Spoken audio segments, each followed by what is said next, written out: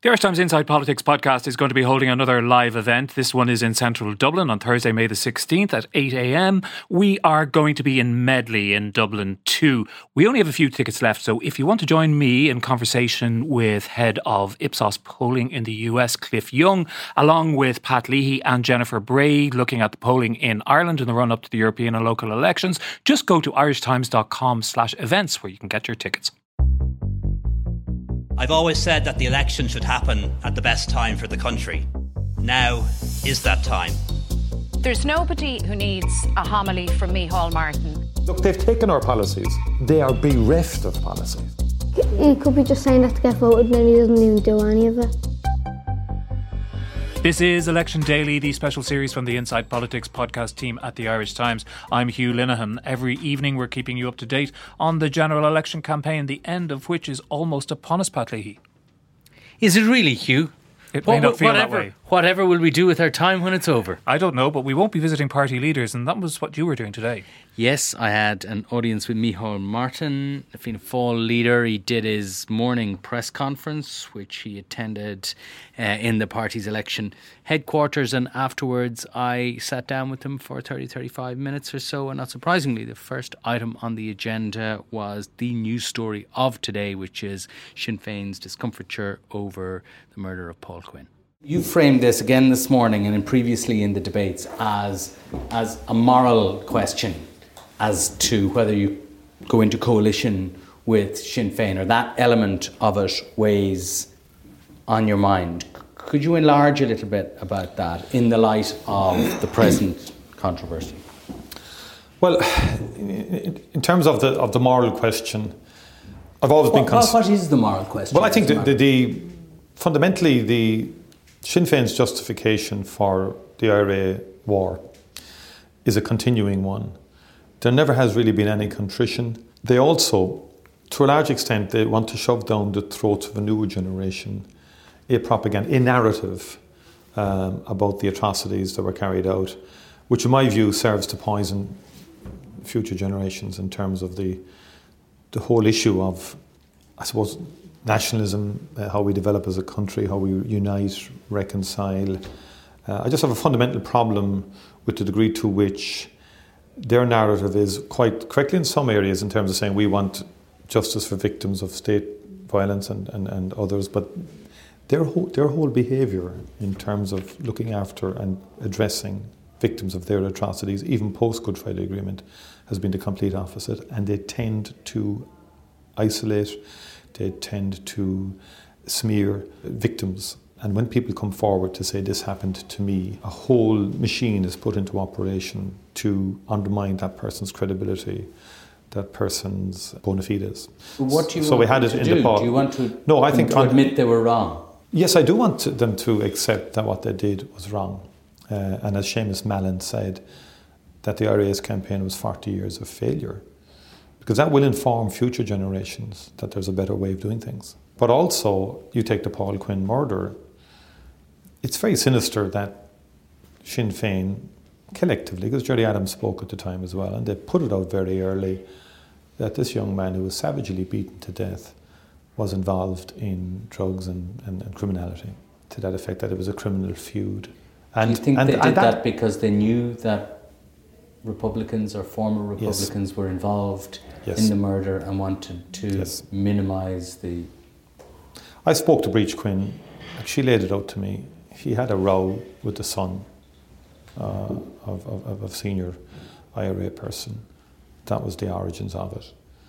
No one, I think, when for us to look at what the savagery or what happened when quite a number of men, they seal off the bar and they're wearing uniforms, they're forensically clean, in other words, this was a very highly sophisticated operation, and they broke every bone in his body.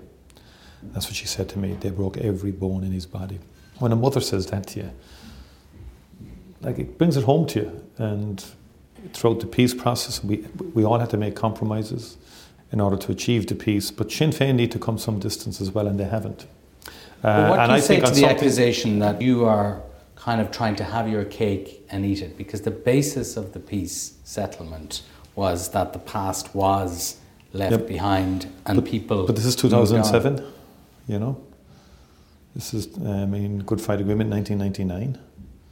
This is 2007. It's taken 13 years for Sinn Féin to contemplate making an apology. They might say... The same happened with Robert McCarthy. Why are we only hearing about this from Micheál Martin now? When did we last hear this? You heard this. I've been consistent about this over the years, Pat. I've raised this in Dáil Éireann. I actually raised it in the context of Kevin Lunny, in the sense that there has been a barbarity and a savageness that's been allowed to hold sway across areas of the border, and which has not been brought to justice. The Paul Quinn murder stands out. And the Omertà that follows it, that's really worrying, that people are so afraid and so intimidated by the organisation, by that organisation and that movement, that they won't come out and engage with the police. And in terms of how we develop and evolve as a country, that's not sustainable, it's not correct, it's not morally correct, that should be the case. And that's not something we can contemplate.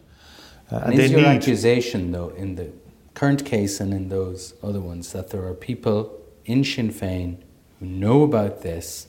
Is that your assumption? As I said downstairs, you cannot know that for certain. But is that your assumption, and what is it based on? First of all, I think when you talk to people in the locality, they say that, okay? The Quinns are in no doubt as to who murdered their son. Okay, I've asked people just to listen to Breach Quinn, make up your own mind, in terms of this.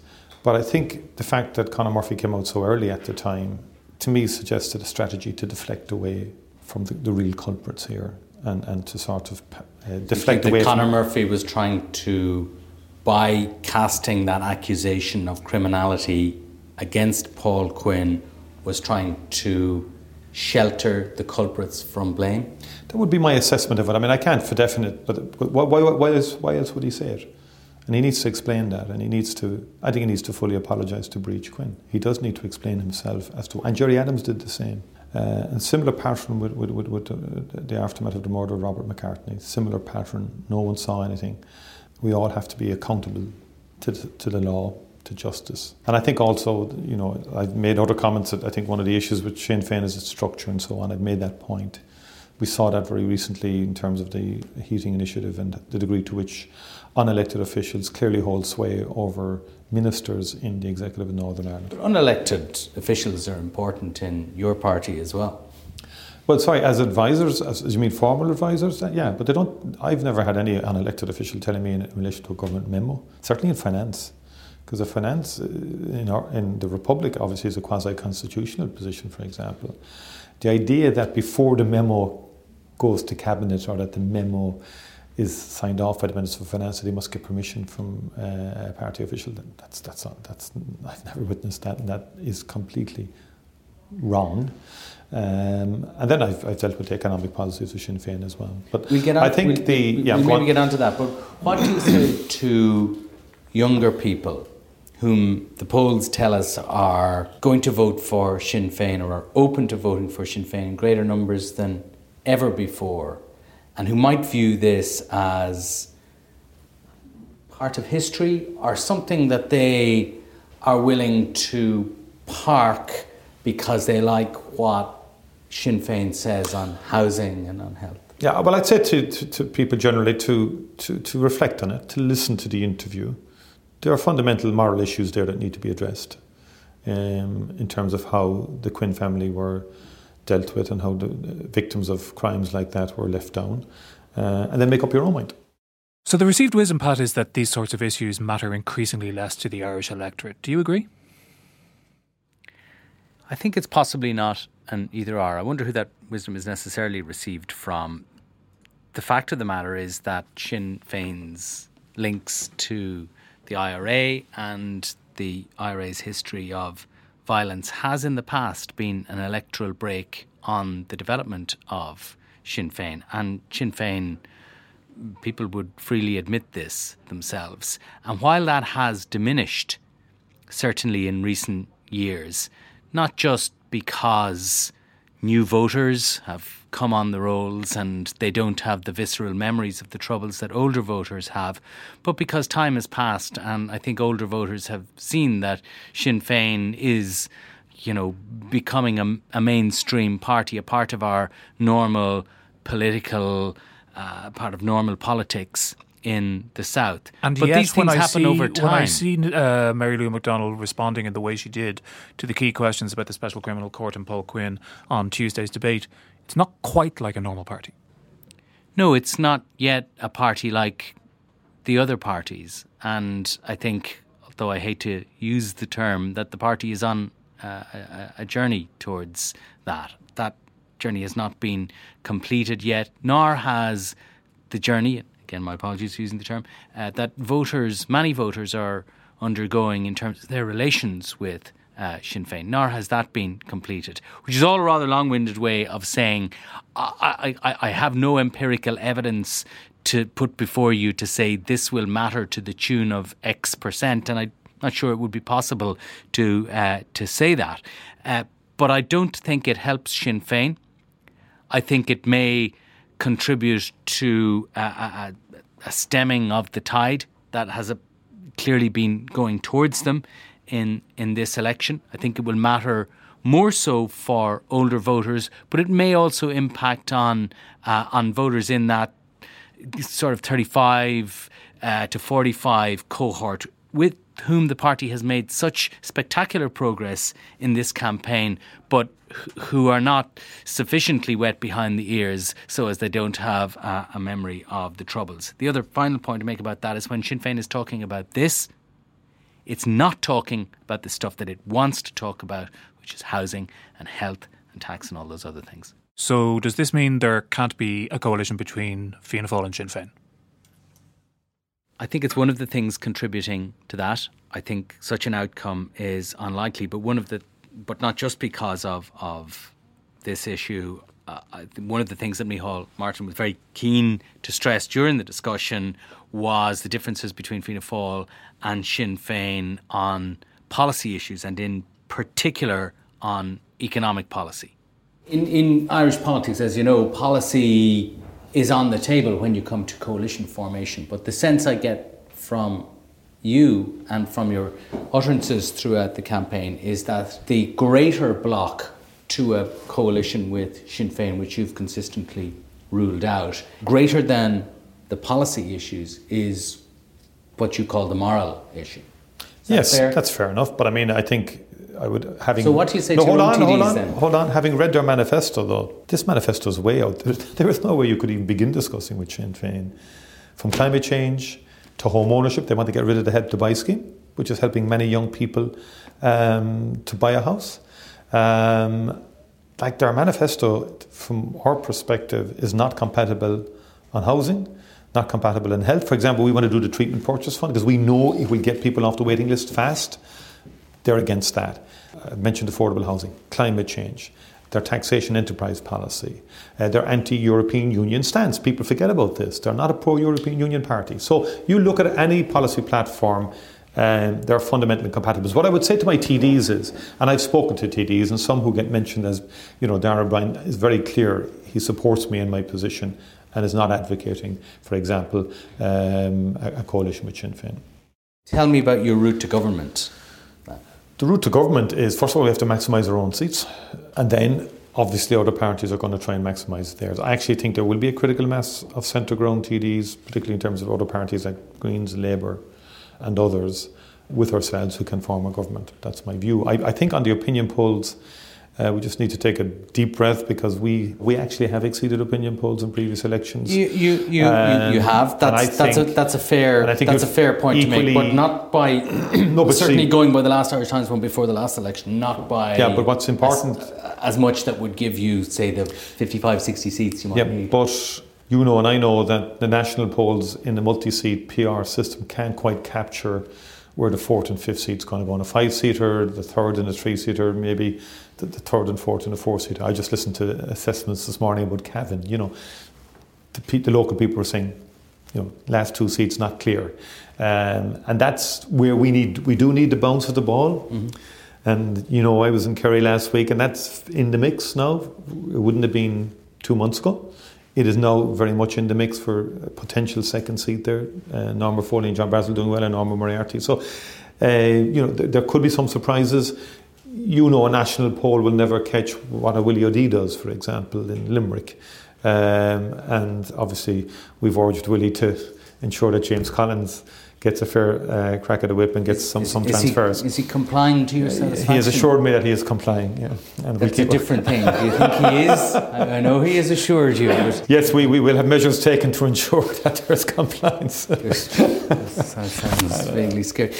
But to complete the point then, so that's one route to government. The second one presumably is the same sort of alliance without the numbers, in which case you seek a confidence and supply agreement with Fine Gael. Is that fair enough? That would be the last resort, I think. It's the last of two resorts. Leo's called the last resort as well. So I'd say that. But no, I mean, I actually think the alternative led by Fianna Fáil with others is a real possibility, and one that can last as well. So, Pat, there's a couple of things that occur to me about that. One is a question to you with all your political expertise. If we're in a new landscape where you have three parties within touching distance of each other in the low to mid 20%, does that make the PRS TV system perhaps a bit more unpredictable in terms of what the actual outcome in terms of seats might be? Well, it's certainly different to what we have encountered before. I mean, the mathematics of PRS TV work no matter what level the parties are, or how many parties are around that level. What is true is that there are a number of kind of steps in the within the system that are built into it mathematically. So, for instance, you can get 12% in a constituency, in a 4-seat constituency, and you can win a seat. And you can get 24% in a constituency, and you will still win one seat. And I think that in that early 20s sort of environment that the parties are in, you are close to one of those steps. You're between one and two seats, say in a 4-seater. It'll work differently in a 5-seater and in a 3-seater, obviously. So the mathematics are the same, but if they're all pitched around there, it does make it more unpredictable and more contingent on in the performance in individual constituencies, and that is going to be one of the things I think to look out for on Sunday and Monday. And what's your read on Micheál Martin's path to power? In other words, path to a majority coalition government of some sort? I think he has two potential paths to power by his own admission, if you accept him at face value, and for now I do, that he is ruling out Sinn Féin and he is ruling out Fine Gael. Then his first path to government is to get the numbers between himself, between Fianna Fáil, Labour and the Greens. He will need in the mid to high 50s for that, and he will need a good performance from both Labour and the Greens, possibly the Social Democrats to be added on to that, to get him to the magic 80-seat number. That is not a high probability on the current numbers. It requires all three parties to outperform the numbers that were evident in our recent polls. So that's not beyond the bounds of possibilities, but it is unlikely at this stage. So his second route to government then is not reaching the 80-seat or near the 80-seat mark with that particular combination, and he asks Leo Varadkar for a confidence and supply. You've spoken before, you speak about your potential coalition partners as being like-minded parties of the centre, and you've spoken before about the need to protect the centre of politics. But in reality, wouldn't the biggest protection of the centre of Irish politics be a coalition between you and Fine Gael? And that's the ultimate centrist. No, it wouldn't coalition. Actually, because I think that would be the beginning of. First of all, do you accept that Fine Gael are a centrist party? No. First of all, I think they're centre right. Yeah. But I think Fine Gael. I mean, in Europe, there's nothing unusual about competing centre-ground parties. I mean, many European. Nor is there anything unusual about grand coalition. But I think, in my view, that ultimately would lead to a very hard left-right sort of divide in Ireland, and I think that would be damaging to Ireland in the long term. Government is a difficult area. It's a difficult sort of business in terms of governing and governing rightly. And I think that would be, in my view, would be dangerous. Would be a monopoly in terms of power. And I think personally, I wouldn't be happy with it at all. Just enlarge on that, just briefly. It would be a dangerous monopoly on power. No, I just think you would have a large. That Fianna Fáil and Fine Gael would be in power indefinitely, and you wouldn't like to see that? I don't see that at all. I'm not saying that. I'm just saying that, in my view, you would allow a rise of more sharp, extreme politics eventually, if you have that type of grand coalition. I don't think it would be good for Irish politics, and I would prefer much more strongly, I think, a more creative coalition with people like the Labour Party and the Green Party, with I think significant injection of freshness in terms of climate change and other issues. When will you talk to them? Next Monday? I would see. When the Dáil comes back? By the way, I'm not presuming anything. Obviously, it all depends on the results. And we're concentrating at the moment, and our entire focus is on trying to maximise our performance and get the extra seats, because we're not there yet. That's understandable, but voters do have a right to know what your intentions are. My intentions will be, I will move quickly, obviously, if the numbers are right. So that was your conversation with Micheál Martin. Yesterday, Fiach Kelly talked to Leah Varadkar. We haven't talked to Mary Lou McDonald in this sequence, but no, unfortunately, despite repeated requests, Sinn Féin haven't given us an interview with Mary Lou McDonald. We did the 2 podcast interviews with the 2 main party leaders. We did interviews with for the newspaper with Eamon Ryan of the Greens and with Brendan Howlin of Labour. But as of yet, I'm afraid no slot for us with Sinn Féin. Well, you never know. Tomorrow's another day and there's still 2 days to go to the election, so we'll wait and see. But anyway, thanks to Pat and thanks to our producer Declan Conlon. Don't forget, if you haven't done so, to go to irishtimes.com/subscribe to sign up for a digital subscription, and the first month will set you back a mere €1. Remember, you can find us on all the usual podcast platforms. You can get us at irishtimes.com/podcast. You can mail us with your opinions at politicspodcast@irishtimes.com, or you can usually find most of us on Twitter. We will be back in your feed very soon, but until then, thanks for listening.